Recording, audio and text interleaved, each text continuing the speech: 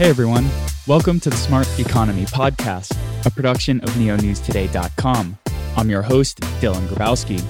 This episode of the Smart Economy Podcast is part of the series focusing on decentralized finance, better known as DeFi. In episode 3 of the DeFi series, I chat with Psykeeper, the founder of Saffron Finance. Saffron Finance is a risk adjustment protocol that distributes yields according to liquidity deposits in particular tranches and offers an insurance fund that also generates yields. The protocol currently operates on top of Ethereum, Avalanche, KuCoin Community Chain, and plans to launch on Neo. In this conversation, Psykeeper and I discuss his path into DeFi, the trade-offs of being an anonymous founder, his outlook on DeFi's opportunities and constraints, preferences for building in bear markets, multi-asset tranching systems, using stablecoin yields for insurance funds, how the team chooses blockchains to support, and much more. Just a reminder, nothing said on this podcast is a solicitation to buy or sell any tokens, that nothing should be taken as financial advice, and that the host or guests may hold tokens discussed in any given episode. Psykeeper was the first anonymous guest I've had on the show, and I really enjoyed chatting with him. I hope you enjoy the conversation too. Today we are joined by the anonymous founder of Saffron. Psykeeper, how are you doing? Doing great, Dylan. Thanks for having me. Should I call you Psy or Psykeeper? What do you like to go by? Psy is fine. You can call me Psy. I think Smart Economy podcast listeners will right off the bat notice that you're using a voice modulator. Could you tell me a little bit about why you're choosing to be anonymous in this space and kind of the decisions that led you down that path to undertaking this? Because it's going to be a full-time role to ensure that you don't dox yourself. So why are you anonymous? What were the steps that got you there? And what are the considerations you always have to keep in mind when you're communicating online and protecting your identity? So when you design a protocol, you want it to be as decentralized as possible. I think the anonymous founder archetype is such that you can create something that eventually will be distributed throughout the community, and you don't have a single figurehead that's looked towards, that doesn't seek fame, doesn't seek attention. And as an anonymous founder, I have that from the core of my belief system, and it's resonated through the software and through the decisions that we make when developing Saffron. For example, we don't have anyone who has like a central point of failure that if you say, okay, if you take away Tim Cook from Apple, it's gone. Or, if you take away, anyone who's known as a big leader or like a powerful leader in one of their companies or anything that they're doing, and they're gone and it's totally over. In this case, I'm just an anonymous person who's coming to the world with this idea, developing it, kicking off a DAO. Maybe I'll have an outsized representation and an outsized amount of effort in the very beginning. But over time, this will reduce and the DAO should take on its own life, and the DAO should replace, the Psykeeper entity with everyone else who's doing work, maybe, dozens, hundreds of devs. Eventually the protocol will sustain itself and it'll become big enough and it won't need somebody to sort of lead it. I think in the very beginning, it's important to play that role, and I'm doing that right now. And I think DeFi still has a really long time to go before, we can really take off the training wheels and kind of just let it glide on its own. But to set the wheels in motion, I think, this was the best path to take. Also, I've seen, if you start a project or you start something with a real identity, it becomes tied to all the previous things and all the previous baggage coming along with that identity. And that's just not good, because then people will see the protocol code and they'll conflate it with, what might be that person's background, even things like where they were born or physical things about their location or their person that other people make assumptions about them. But none of that is actually relevant as far as the protocol operates. So to be able to get away from those biases and sort of remove those influences from the protocol and from the design of the software, I decided it would be best to do this anonymously. And it's had some interesting effects. So the rest of the team also most of them prefer to be anonymous. Some of them are doxxed. Some of them are on camera making videos. And like yourself, you're now part of this community. You're on video, like talking about Saffron. And I think that's fine. I think eventually, there is going to be a mixture. Everyone wants to be anonymous. It is a lot of work, like you said. There's a lot of considerations that have to go into this. And one wrong move and everyone sucks, right? So it's kind of difficult, but at the same time, I think it leads to a better outcome. I'm a very strong believer in philosophy behind code. And I think that the philosophy of an anonymous team is different than one of a docs team. And it leads to different outcomes. And I think those are positive. There are some trade-offs. We can get into the trade-offs. But I do think that overall, it's more positive for a decentralized system to start with anonymous founding. Yeah, I agree. And it's kind of rare. The longer we go post Bitcoin and like post Monero, this ethos in the early days of cryptocurrency was very much like privacy, sovereign freedom, and things of this nature. But as the industry just kind of expands and grows, people want to have their names out there and they want to be able to grow with the protocol that they might have created. So it seems like fewer and fewer teams are choosing to be anonymous these days. So it's really interesting to be able to pull your ear and hear a little bit about this philosophy. I guess before we kind of like jump into the DeFi part of this episode, maybe I want to ask you as a devil's advocate, what are the potential considerations of like a malicious actor who's choosing to be anonymous, like Sifu, for example, who had ties to Quadriga, which was an exchange in Canada that ended unfavorably. And then also, these ties to the Ohm protocol, where I'm not going to say Sifu was the reason why the protocol failed, but once his identity was doxed, there were a lot of questions that surrounded it.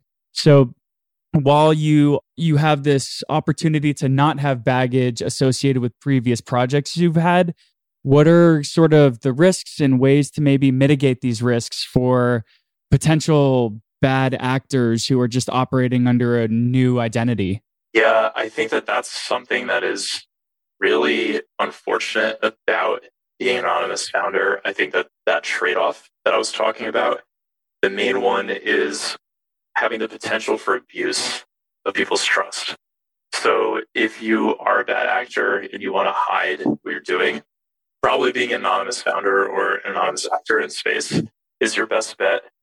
I think that over time becomes less and less relevant, especially if you structure things in a way where there isn't any trust involved.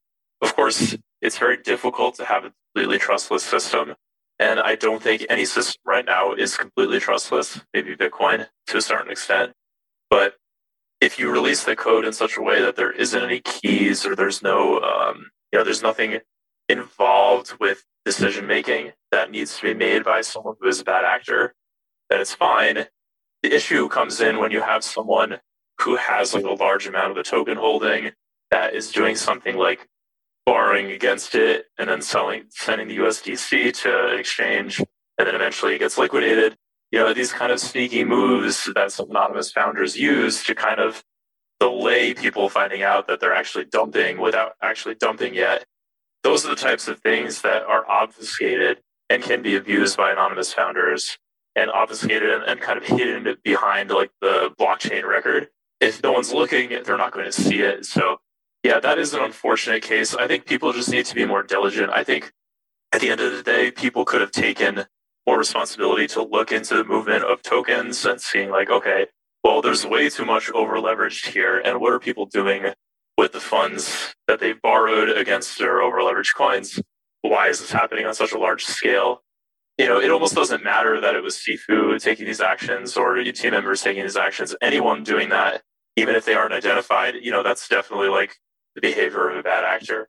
I think only after it came out that, this was the person that had done these other things in the past was that relevant. So I actually don't think it's super, it doesn't really follow that an anonymous founder is the one that would be doing those things. But I do think it does help obfuscate. Of course, in security consideration, obfuscation is not really going to get you very far. But in many cases, when timing is involved, practically it does make a difference. So I think we just need better due diligence. I think we need better transparency and accountability for like where token flows are going.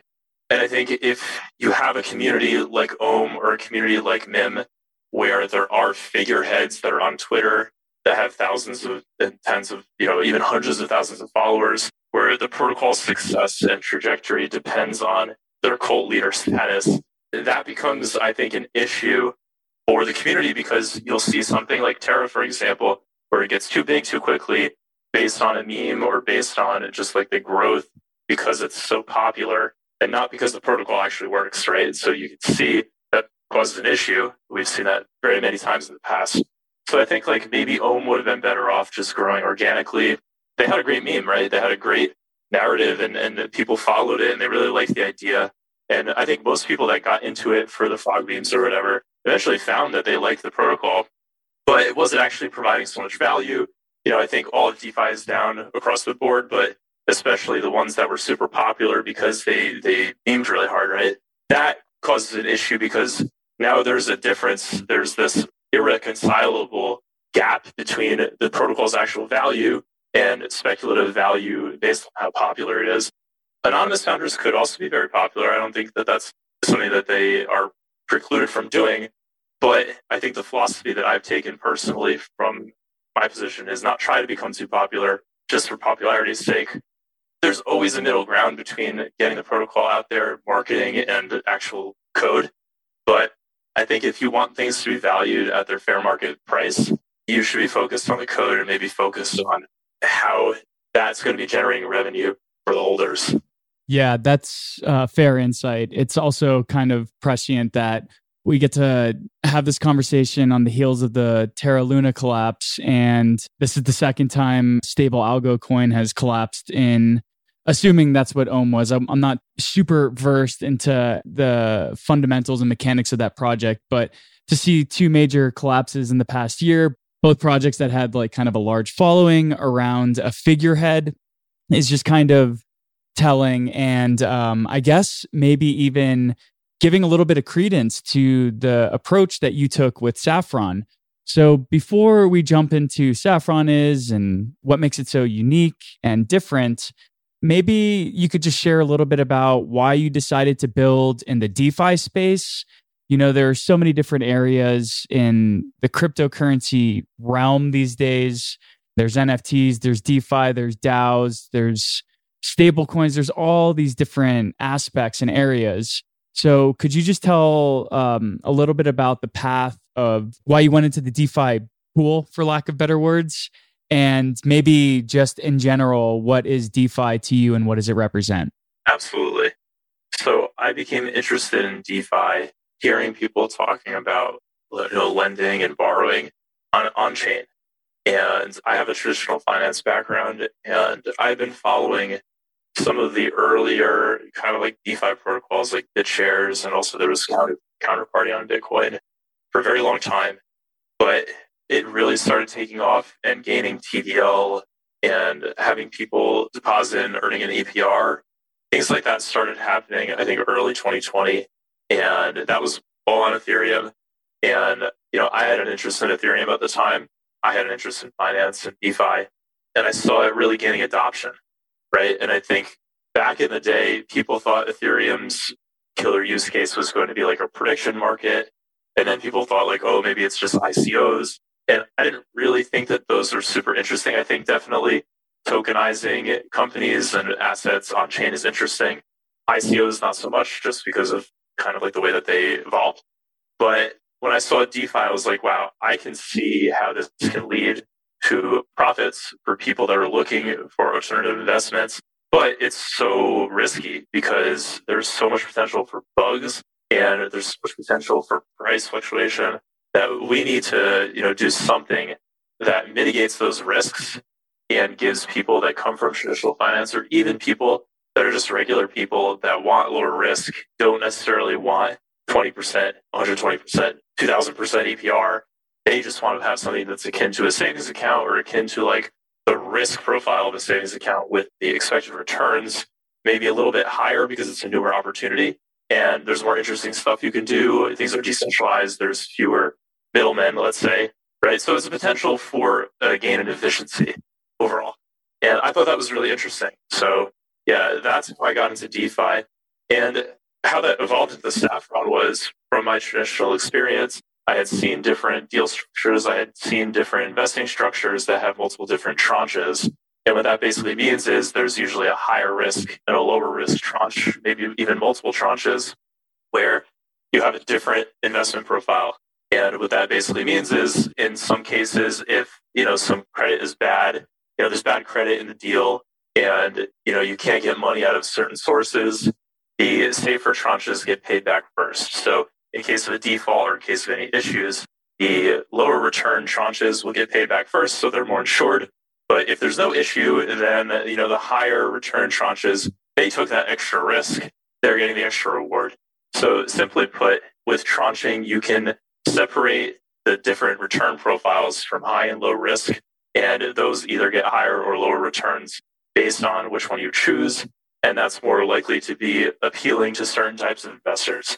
So I thought there's nothing in DeFi that does this. Well, actually, there was Barnbridge. We ended up shipping before they did, which is interesting. I didn't even know it existed until after I launched, and people were like, hey, isn't this just Barnbridge? But anyway, so Saffron V1 was that structure. And we even had, chain link price protection against Bitcoin. So you could start farming Bitcoin. And if the price went down, you would actually get a higher return than people who, didn't want to get that price protection. So very, very interesting things that you can do. I saw a lot of opportunity for new things that could be built. And I thought this is a place where I can apply my skills. And here's some people around me who, I've gathered to work on Saffron with me. They're all interested in blockchain tech and have been working in blockchain for a long time.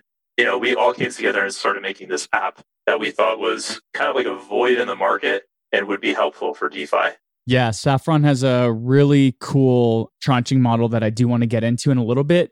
But while we're still, so to say, jumping out of the airplane and the parachute's out and we're still at the high 10,000 foot level, before we get into like the 5-foot level of what Saffron is, I do just kind of want to pull your ear on one more broader topic around DeFi. And you kind of touched on this while you were talking about why you built Saffron, but maybe just from the perspective of somebody who's so steeped in DeFi and working in this day in and day out, what are some of the things that DeFi has going for it right now? And what are some of the things that are really hurting the broader, I guess you could call it asset class or category of blockchain? But what does DeFi have going for it and have going against it right now? The best thing DeFi has going for it is swaps. I think Uniswap v3, you can see Dan Robinson tweeting on Twitter about how eventually all swaps will be on Uniswap. I'm very bullish on different swap types. I like how we have now Bancor v3 that was released a few days ago. Different types of mechanisms for swapping with different parameters. Bancor, for example, has impermanent loss protection, which is really a big issue with being a liquidity provider on these exchanges, is that you have this impermanent loss. And in fact, V3 is an improvement for large traders because you choose your exact parameters of impermanent loss, whereas V2, you're kind of just pooled in together with everybody else. But I'll spare you the technicals of my opinions on those protocols. Overall, I think swaps are super important. If people want to trade, let's say, ETH or USD, they can do that on chain. They can do it in the best way possible. We're kind of in a race to the bottom situation right now, where you have Curve that originally had like very low, I think it was like 4-6 basis point trades, right? And they have this like super efficient stablecoin swapping algorithm, which is based on sort of like a constant product, but has like different parameters that make it more favorable for swapping stablecoins. So you have lower price impact. The slippage isn't as bad. I think all these ideas are very cool and being innovated on chain. I don't even see them being innovated anywhere else. So that's really awesome to see. Not only a decentralized version of swapping, but also different types of decentralized swapping that have different parameters and completely different from what you would see on a centralized exchange. I think it's very cool. You're given this kind of blank slate, especially with evolved smart contract platforms where you can pretty much program anything you want. It's completely different from the paradigm of a centralized exchange and swapping on a centralized exchange. So I think that that's super bullish for DeFi. I think swaps probably the biggest thing. It's where you're going to see the most sustainable yields. I mean, where are you going to find a 3-digit APR on DeFi right now, right? You're either going to look towards a really new coin that's emitting tons and tons of unsustainable yields, or you're going to look at a really popular trading pair like ETH-USDC, which for the past few days has been around 70-80% APR. That's huge. And I think if people are looking for APRs in DeFi, if they're looking for sustainable yield, if they're looking for where the future is going, I think that swap platforms are going to just get bigger and bigger. Especially, you see Coinbase yesterday releasing news that they're enabling DeFi access right from the Coinbase app. What does the Coinbase app have? Like 100 million users or something? So all these people are going to be onboarded into DeFi. They're one click away from swapping on Curve. They're one click away from swapping on SushiSwap. The profit is there. The motivation is there. Everyone's racing to the bottom when it comes to fees. I think people will eventually flow their capital into those sections of DeFi. So I'm super bullish on that. The biggest problem that DeFi has right now is twofold. I think within crypto, there's so much attention on other things that are just more profitable, like speculating on NFTs or speculating on a new L1 or seeing where like all the capital is going to flow. That's probably secondary to the bigger thing that's a problem for DeFi, which is macroeconomics in the world. I think the Federal Reserve raising interest rates, you're just going to see people putting money into bonds. It really sucks to have to look at macroeconomics every day and be like, all right, Bitcoin's down, so like I can't do anything. That's really awful. And everyone is like kind of subjected to this macroeconomic cycle of Bitcoin. And if that's going down because, risk investments and risk assets are just not desirable at the time, people are going to offload stocks. They're going to offload Bitcoin. They're going to get into cash and they're going to put it into a long-term savings account because they expect the rates to go up. Or they're going to put it into where they think is more stable, maybe even real estate, even though, of course, raising rates is supposed to be bad for real estate. The real estate market is just insane right now. So there are so many outside of crypto factors that are so difficult for crypto at the moment that makes it super hard. And then also you're seeing like TVL and these protocols just going down over time. And that's a function of two things. It's a function of, again, rates being higher outside of DeFi. And also the fact that if token prices are down, most of the time TVL is down and also APR is down. So it's a compounding effect. It's sort of like a death spiral effect. I wouldn't say that it's a death spiral in the way that it's going to go to zero, but it's definitely like a super multiplying effect, maybe even an exponential effect. If prices are down, yields are down, TVL is down, and it just keeps going down from there. So that's the biggest challenge. But again, it's cyclical. I think there's going to be an upswing later on. I think it's going to go down. It's going to go up. Bitcoin has been doing that for years. I think people are surprised to see Bitcoin down 60% from the high. I'm not so surprised. Yeah, I think that's a challenge for sure. That's a really interesting point that you brought up, and something that I kind of wonder myself, that my day-to-day is spent as a content creator. So despite the fact that we cover cryptocurrency and that, I feel the swings as just like a general investor, speculator, whatever you want to call it, I'm not actually out there building a dApp that has a token or building a DeFi platform or anything like that.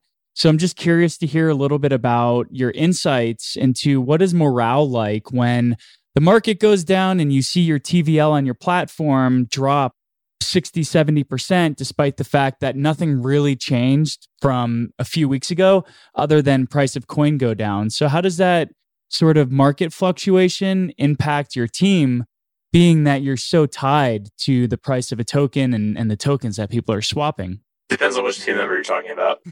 Some of them are more invested in DeFi. Others don't even really look at it. Morale is a really interesting thing. I think our team morale is pretty high. Personally, I think we've done a really good job building a team. I don't think that macroeconomic outlooks really affect team morale too much. What it does affect is ease of which we can raise new capital, ease of which we can get new partners, ease of which we can get on the phone with somebody who's, let's say, an institutional partner and they want to make a crypto app, but it's which one of their clients is even going to use it? So how can we, build new business? How can we reach new users if all the people that are thinking about getting into crypto are not interested? So from a team morale perspective, yeah, maybe I could do a better job at that, but I think that we've done a pretty good job. It's a pretty interesting question. I didn't expect you to ask that. I don't think team morale is too affected by the market. Definitely the community managers have to deal with people on Telegram, part of a decentralized app. is having a community on Discord and Telegram. And like some of them get emotionally upset, or some of them are rationally offloading tokens during this. They want to reduce their risk. And that can be difficult for some of the community managers or, people that are involved with responding to those comments. But for the most part, I think it helps that I've been through this many times, and I'm kind of like guiding the team through like, okay, it's just a bear market. Like, it's going to be fine. We have plenty of runway. We're just going to build through it. And in fact, one of the things I wanted to say was it makes it easier for me to focus, because during the insane bull market run, there's so many people that are just opportunists and they don't really know what they're doing, or, it's hard to weed out like who's serious and who just wants to make a quick profit. So bear market's always been really good for building. I think this has been trending on Twitter lately a lot, and it was trending last time it was a bear market too. But it is true. There's a lot less distraction. There are fewer distractions. There's more focus. So actually, it's a pretty good thing for teams to come together and be like, look, we're fine. We're going to build through this. We're going to come out with a product at the end of the day that people are going to use. Maybe it's going to take a little bit longer than we anticipated, and we should be honest about that. But it's definitely not something that's totally killing the vibe. I think we can continue building through it. And yeah, I mean, it might be good for me to reconsider how the rest of the team feels, because I've been through this before and maybe they haven't. So actually really great feedback. Thank you for that, Dylan. I might take a second look at how the rest of the team feels, or maybe ask what they think about the bear market, because it could be affecting them differently than me, and I hadn't anticipated that. And morale is super important for the team. Yeah, this is, if we are indeed in a bear market / recession, whatever you want to call it, this will be my second full bear market. I went full time with Neo News Today at the depths of the bottom of the last bear in October 2018. So as a builder and someone who communicates and covers builders, these are the best times ever, because you have direct access to founders. They're not being inundated by PR firms or people out there trying to make a quick buck. You can more easily interact with and connect with the builders, developers, founders, leaders, all of that. So it's kind of a double-edged sword. During the bear market, my pockets hurt, but communication's never better. So it's always kind of interesting to hear how market cycles may or may not impact projects. Now, we've been kind of chatting for a long time about like bigger philosophical market-wide approaches. And one of the reasons why I was really excited to talk to you is because I think that Saffron is building something that's really unique that I have not seen in the crypto space. But the last time I did research or look into tranches was unfortunately the credit default swaps from the collapse of a lot of different markets in 2007, 2008, 2009. So this is possibly the first time that we get to examine the tranche structure in more of a positive manner. So I guess while we jump into what Saffron is, maybe you could just give us your elevator pitch for what it is. I know you covered tranches a little bit earlier. So maybe if you could just give like your basic 30-second overview of elevator pitch so that people have a better understanding as we go further down the conversation. Yeah, absolutely. Saffron is a risk adjustment protocol, and a risk adjustment protocol will take what could be seen as a risky investment that has a high return and chop it up into different buckets of investment. So you can have a bucket that's super safe, but gives you lower yield. And on the other side, you have a bucket that's super risky, and they're taking on more risk and they're getting higher yield. They get paid for that. So in a decentralized way, you can essentially sell insurance to the lower risk bucket, and that profit is compounded as additional yield for the higher risk bucket. So that's like the easy way to explain it. And what we're doing is basically making this risk exchange where anyone can come on to Saffron Finance. They can choose underlying yield, then they can choose a higher or lower risk profile, and then they get returned based on that. So that's really interesting here is that you can provide insurance, or you can provide that backstop to the lower risk product by offering something like a stable coin as the backstop. So if you want to earn, let's say there's 300% APR on a platform, but you have to be farming with like ETH and then like another token. How do you get exposure to that yield with a stable coin? Well, you can offer insurance in a stable coin, And then you get a percentage of the yield that comes from whoever's taking that price risk. But you're offering insurance in a stablecoin. So your stablecoins are farming on top of Saffron, which is sitting on top of this platform. And now your stablecoins are making, let's say, 280% APR. And, Saffron takes a little bit of a cut and the other tranche gets a little bit of a cut. But you've gained exposure to that yield. You're auto compounding it. Saffron will do all the auto compounding. It farms the yield. It converts it into stablecoins.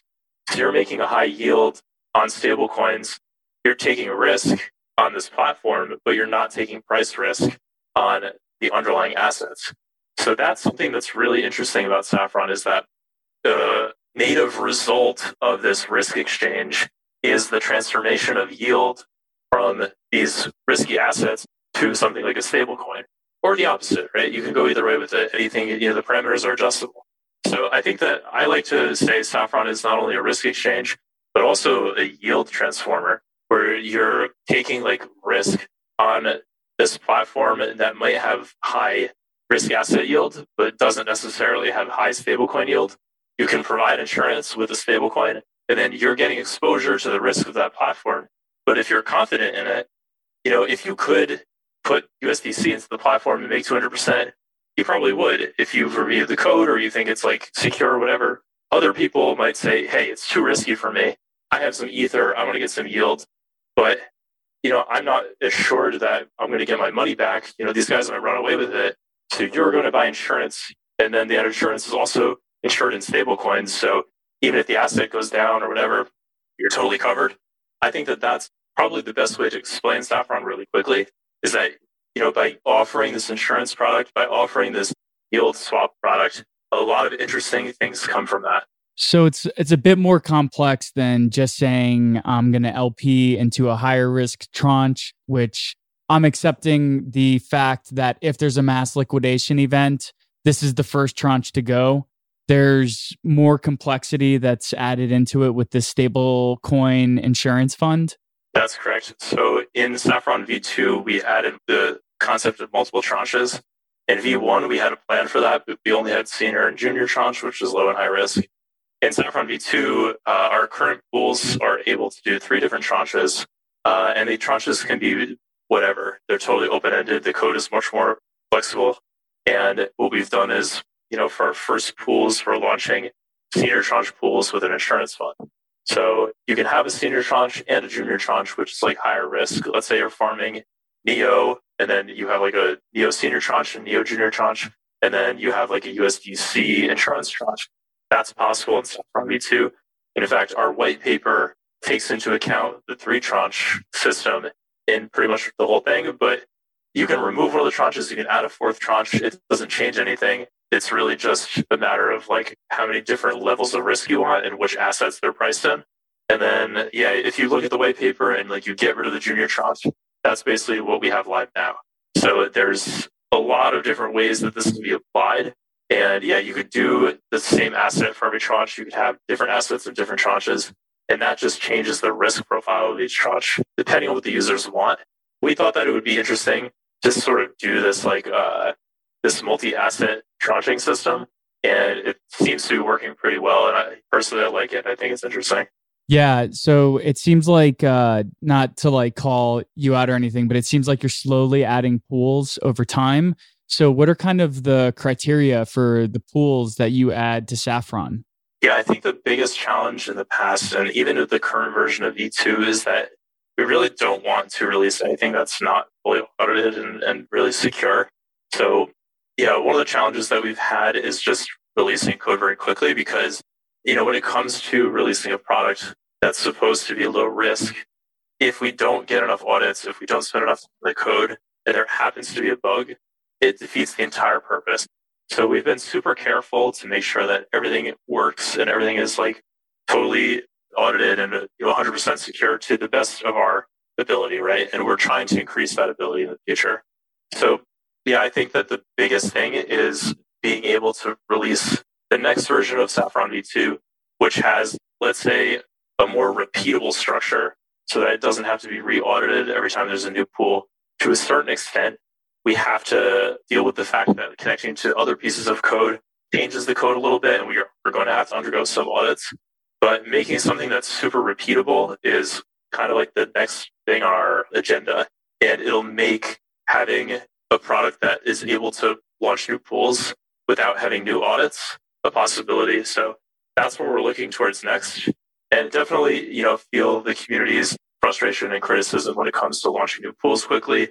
I think that had we anticipated this to take so long, we would have done it a little bit differently a year ago. But yeah, we're on the right path to making sure that there are pools that are going to be audited and released more quickly. That's kind of like our main priority right now. I hope it didn't come off as throwing salt in an existing wound right now. I personally don't think that adding pools too slow is an issue when the team is really taking security first. And it sounds like this is one of those instances where it's maybe 3 steps back and then 5 steps forward in terms of the scalability for new LPs you'll be able to provide. And I'm sure that connecting to new chains actually increases the complexity behind this. So Saffron doesn't just operate on top of Ethereum, but you guys are also porting to Neo. I believe I saw that you guys are operating on top of the KuCoin community chain now. So there's got to be a lot of nuances that come not only with adding new LP contracts, but then also chains. So that kind of brings me to an interesting topic that you were just talking about with the insurance fund. And you mentioned being able to, say, for instance, trade Neo in an LP, but you mentioned a USD insurance fund. So is Saffron creating a multi-chain insurance fund as well, where I can potentially LP on the KuCoin chain or on the Neo chain and then receive or participate in the benefits of USDC insurance from like the ERC20 USDC?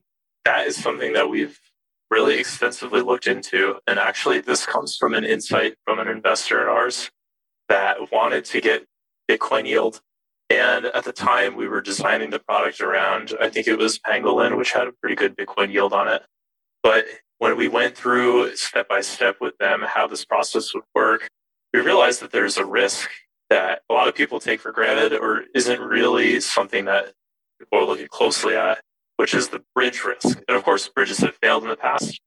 But from an institutional perspective, they're just thinking, all right, well, I'm buying Bitcoin and I'm giving it to these guys and they're going to get yield on it. But the actuality of the matter is, if we wanted to get the highest yields, we'd have to, buy wrapped Bitcoin on Ethereum and then transfer it to another chain and then farm on that chain. But the problem is, what if the bridge goes down? And I don't even think there is even another insurance protocol on chain right now that has bridge insurance. It's just too risky. So that is a good question.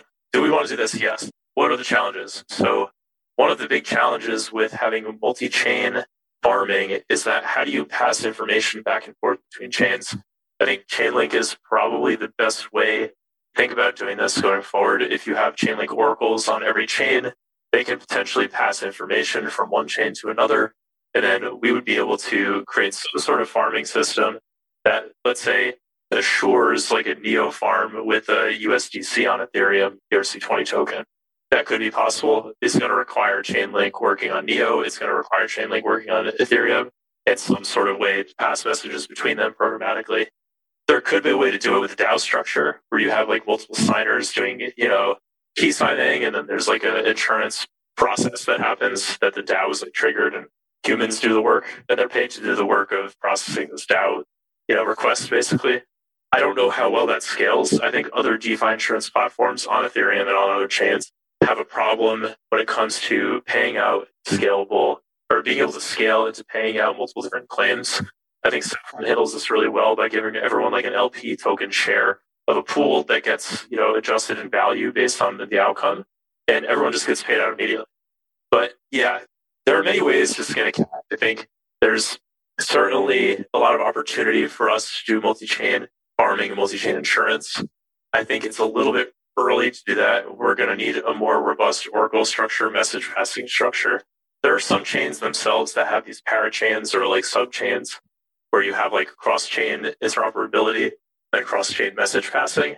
That's kind of like a requirement from a technical perspective, how this would get done. I haven't seen anything that works really well. There aren't really any good examples of that. maybe we can be the first ones to look into it. It's definitely something on our radar because it's right up the alley of Saffron risk adjustment. And it makes total sense, right? Bridges are failing all the time. Even other chains are failing. And it would be good and beneficial for our users to have cross-chain farming. So yeah, I think there are just a few things that are required for that to work. And I was even thinking, maybe we could build our own, but it's too big of a project. Let Chainlink do it or another, Oracle provider do it and see if we can piggyback on top of that and use it when it's ready. So would you say that Saffron offers farming on different chains, not necessarily that it's a cross-chain farming platform? Yeah, that's right. For now, yes. So I'm curious to hear a little bit about the insight that you and your team have when you're exploring new chains to build on top of. I have been covering Neo since 2018, but it's interesting to see an Ethereum ecosystem born DeFi project expanding on Neo or exploring Neo first. So what are kind of the metrics that your team looks for when looking to build or expand onto new networks? So I think the reason that we got interested in Neo specifically and other networks comes from the fact that when we were into Bitcoin early on, we were trying to explore and do different things with blockchain technology. And just a little bit of history, Bitcoin maximalism is not a new thing. Bitcoin maximalists have existed since Bitcoin was pretty much the only thing. In fact, I remember going to Bitcoin meetups or, very early on when people were interested in Bitcoin in 2012 and 2013, people were meeting about it in real life. And if you talked about anything outside of just Bitcoin, you would be literally laughed at. In fact, I was at a presentation where the guys from Ripple did a presentation and they were laughed out of the room. And I think they were giving 10,000 XRP to everyone free there. And he ended up not doing it. It was a cliche, but literally the dude got laughed out of the room. So, people were not exploring different things or they were resistant to exploring different things early on in Bitcoin's history. And I saw that and I saw it as kind of a missed opportunity for people that just were kind of closed-minded or hyper-focused on Bitcoin. I think Bitcoin's great. I think putting effort towards it is great. But I don't discourage people from exploring what other opportunities there are in blockchain. And I think when you look at it in a holistic approach, you have to see that there are different chains. They have different priorities. They have different parameters. They have different features. And all of them are interesting in their own ways. So for Neo, for example, we can write in C#. It's something that our team is really good at. And it's something that's unique for Neo. There are a few other chains that give you a bunch of different languages you can write in. But specifically, enterprise software, people that have been writing enterprise software or have been doing professional C# writing in the past, that's going to be a natural thing for them to get into and build. So I really like that. And I really liked how, we could quickly get a team member who is interested in that on board and doing that very quickly. So that was one of the reasons we looked into Neo. One of the reasons we looked at KCC was we saw this is a really small and new project, and people are going to want insurance to get into these DeFi platforms because it's too new. They're going to think, well, some of them are going to fail, whatever. And we did the same thing with Harmony. We actually had Saffron running on this thing called Holy, which was a contract that had around 3,000% APR, and it actually failed. And we ended up using the insurance system to pay people back. Not a lot of people know this. I think there was maybe 10, 15 people farming on the experimental pool, but it was the first time Saffron was actually used to pay people back based on an underlying contract that failed. So, these things actually do happen. And these high APR scenarios, they come around and, sometimes those contracts have bugs. And, if you're in the senior tranche, you're in luck. So that's kind of how we handle the situation and how we look at things. We think there's new opportunities. There's different opportunities and feature sets. There's a lot that can be offered by different chains.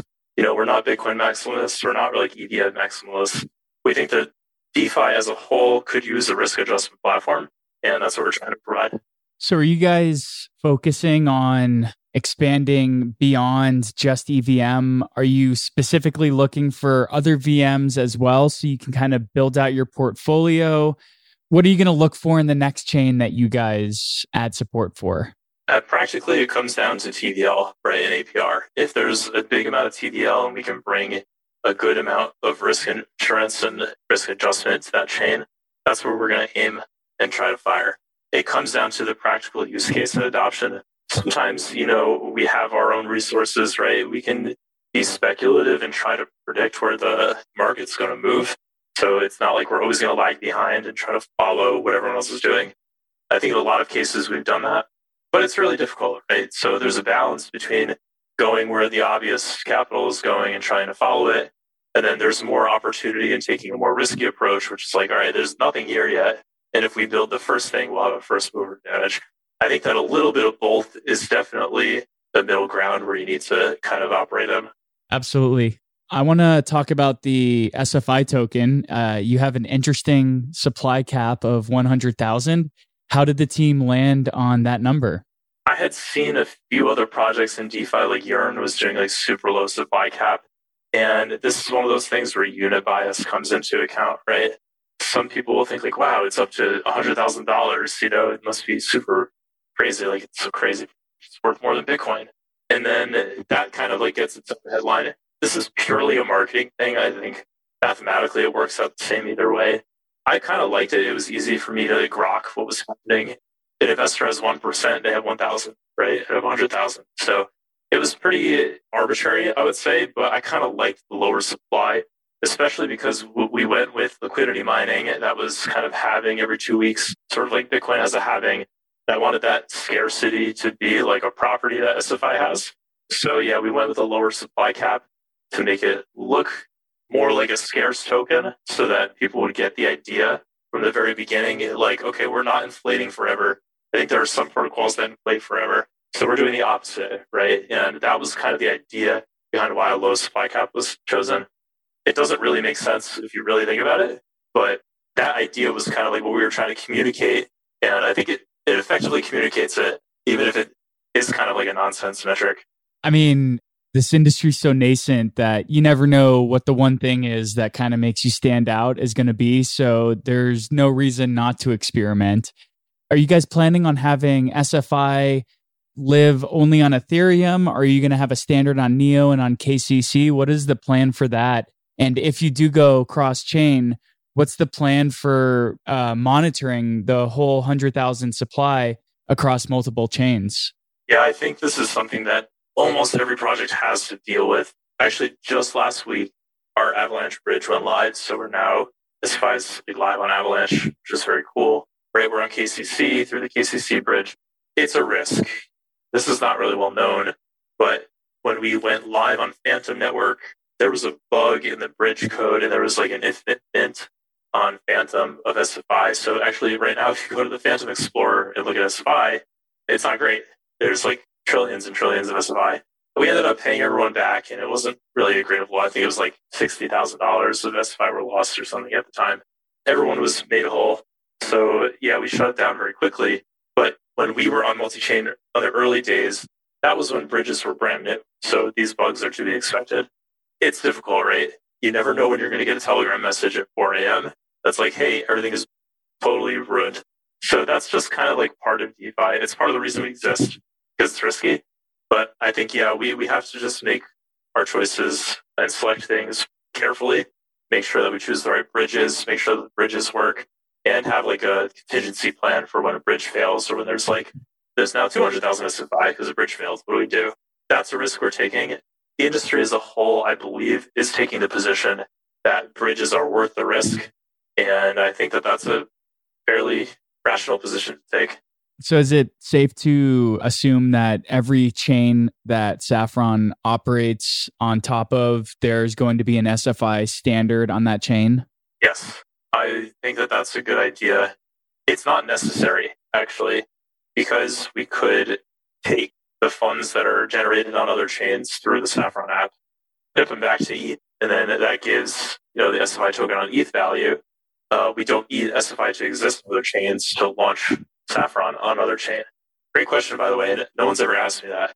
But technically, there is a separation between the app and the token as far as other chains go. When it comes to Ethereum, we've decided just to make it easy, and because most governance activity is on Ethereum, the SFI token and its value accrual will happen on Ethereum. But for other chains, like let's say we launched SFI on Neo, we don't need the SFI token on Neo to do that, right? We could just launch Saffron.finance, click on Neo on the chain selector. Now you're connected to the Neo network. You're farming on Flamingo or whatever it might be. Those 12 0.5% of the profits as a protocol fee go back to Saffron, but we don't necessarily need the SFI token on Neo to do that. So it's very modular.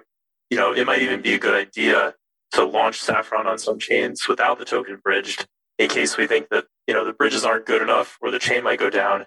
And then you have 12,000 SFI that are stuck or burned forever. Whereas if we just launch the app, then it's like, okay, well, the app is there, but none of the tokens are there. So, it's not really like a permanent loss for us.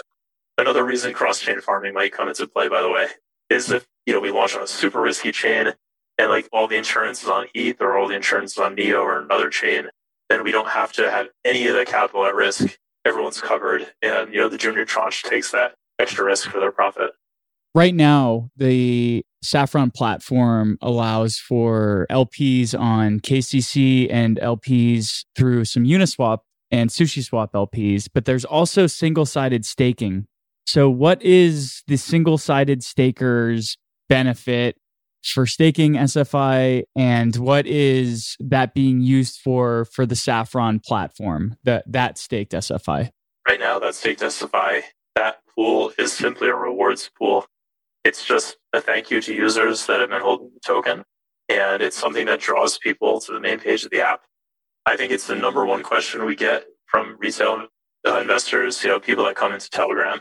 They're like, where can I stake my SFI? I want staking. So we try to give them that as an option. Right now, it's not even from emissions. It's just from our own team, personal share that's been minted through the team wallet in the past. We stopped minting, I think, over a year ago. So no new SFIs been minted. I think we're at 92,000, something like that, at 100,000. So because, macro conditions have been going down, we're just not minting. And we're just using the existing SFI that we have to pay out. I think it's like a 7% APR. In the future, when we have serious protocol revenue, SFI buybacks are something that could be voted on. I don't want to make any promises, obviously, for liability reasons, but you've seen other DeFi protocols vote on things like buybacks, things like burning, whatever. Personally, I'm a fan of the buyback and lock. So we could for example, change that emitting SFI pool that's just like a 7% staking pool into emitting locked SFI that comes from protocol buybacks. That's a possibility. There's millions of different ways that we can do it. But I think once the protocol has serious revenue, then we can make a good decision. And, the community will decide. I probably won't even vote. I haven't voted on the last few votes, although, I have an opinion on what should happen in the DAO. I've been trying to kind of stay away from voting just to see what other people think about what should happen. So this is one of those situations where I feel like maybe I'll write a proposal or I'll help write the proposal. It can go online. And then it's like, what do we do with staking? The community will decide, we'll do this with it, we'll do that with it. Maybe they'll shut it off. In fact, even Compound had a vote. I posted in their thread, actually. I think it was 3 weeks ago. Should we shut off comp emissions? And it was pretty contentious. It almost came down to the wire. They ended up not shutting down comp emissions. They were going to shut it down to 0, but ended up not doing that. So yeah, it's possible that goes to 0 or totally just gets deleted eventually. Yeah, I think single staking, just because they like it and it keeps them interested. I don't think it should go anywhere. I wouldn't vote to make it go down to 0. I think you would want to see emissions go down to 0, but you definitely don't want to see staking go down to 0. That's my opinion. Yeah, for certain market participants, participating on ETH-based AMMs might be cost prohibitive because they weren't early enough to get ETH when it was cheap. And so now, these 0.003 ETH fees turn out to be $7 or $8. That means a lot to a newer market participant. So to be able to single-side stake SFI, it was kind of like a no-brainer for me, just because I didn't want to have to research what the other LPs were. So it was interesting to hear a little bit more about the emission schedule and that it's some of the rewards are actually taken from the team's wallet. So I guess wrapping up, I did want to ask you this question because it's just really interesting to me. You're anonymous, and also at the same time, Saffron has institutional partners like Coinbase Ventures and Dragonfly Capital. So how do these conversations go down when you're meeting with VCs and big capital firms? Are they used to dealing with anonymous founders? Are there extra hoops you find yourself having to jump through to prove your non-malicious intentions? What is that like? It's pretty simple. Most of them don't care and are cool with it and don't even ask. Some of them, at the end of the conversation, we have a whole conversation for weeks, days, whatever. They're just like, hey, by the way, you have to sign this paper with your real name. And it's not going to be sent to anyone outside of me and like the legal team. And, I've in the past said no to that, and in the past said yes to some of them. So I would say pseudonymous is really a better way to describe my identity. I think there are other pseudonymous founders in DeFi. Not going to name any names. Some entities will just operate under an anonymous structure, and they're totally cool with that. And even the bigger ones, actually, you'd be surprised, are very tolerant of that type of thing. And some of them, just like when it comes down to the wire, they have to answer to an auditor, they have to answer to some legal structure or accountability structure that they have set up internally, maybe external pressures. I would say it's about half and half. So yeah, interesting question. And I think everyone in DeFi is kind of pseudonymous. You're really only getting as the real anon guys when you're talking about like Monero or like any of these like standalone L1s. I think DeFi for the most part is pseudonymous. It's a pretty tight-knit group. Even some of the more anon, quote-unquote, founders, there are people that know who they are. So it kind of is, like I said at the very beginning, more of this philosophical thing than it is like a protect my identity because we're doing something wrong thing. So at the end of the day, it isn't so important to maintain full anonymity as it would be if you were like launching Monero, for example. So I think like building a protocol that eventually becomes super adopted and super decentralized comes from that like pseudonymous foundation. I think is like super advantageous. Awesome. And last question, granted that we're on the Smart Economy podcast, what does the smart economy mean to you? It means everyone's able to use the economy on their smartphone. Everyone's able to use it and is interested in the economy, has a say in the economy without having to go through this hoop of banking structure and like all the requirements and leeching that comes from that, right? So there's a lot of value being lost. There's a lot of barriers to entry. People are left out of the economy. They're not gaining as much value from financial institutions. I'm into DeFi because I like to build to fight against that structure, to make sure that people have value, that they can save value, that they can gain value without having someone like, hey, I'm going to get a cut of that. Or like, oh, your account's overdrawn, like here's a fee, or any of this nonsense. It should be transparent. It should be fair. It should be equitable to everybody. We all have smartphones. We're all able to get on the economy. Everyone should be using these things. I think that the old structures are eventually going to crumble. And I think that we're going to be here to build what comes after that. It makes things fairer and more equitable to everybody. Awesome. What a great way to end a great interview. It was super cool to finally be able to hop on a call with you and talk about Saffron. It's been a pleasure to follow the project since it splashed into the Neo ecosystem. And it's been fun to use the platform. And I can't wait to use it on multiple chains moving forward. And looking forward to the next version of version 2. So thank you so much, Sai, for coming to join the Smart Economy podcast. It was a great conversation, and I really appreciate the time you had to share with us today. Thanks, Dylan. It was awesome. Great speaking to you. Cheers. Well, what did you think of that conversation? It was really interesting to dig into Psykeeper's philosophy for building insurance protocols in the DeFi space, which is rooted in the fact that users should be able to choose a risk profile when participating in DeFi platforms. Also, in a bittersweet sort of way, it was kind of refreshing to hear that the insurance fund successfully paid out participants in the liquidity pool that went to zero. And while Sai mentioned macroeconomic trends and speculative actions as negatives for the DeFi space as a whole, he also seemed very excited about the future and potential that swapping can offer retail users. With that, I want to thank you so much for taking the time to listen to the Smart Economy podcast. If you liked what you heard and want to support the show, please keep Neo News Today in mind when voting for your Neo Council representative as part of Neo's governance process. We appreciate you and look forward to catching you next time.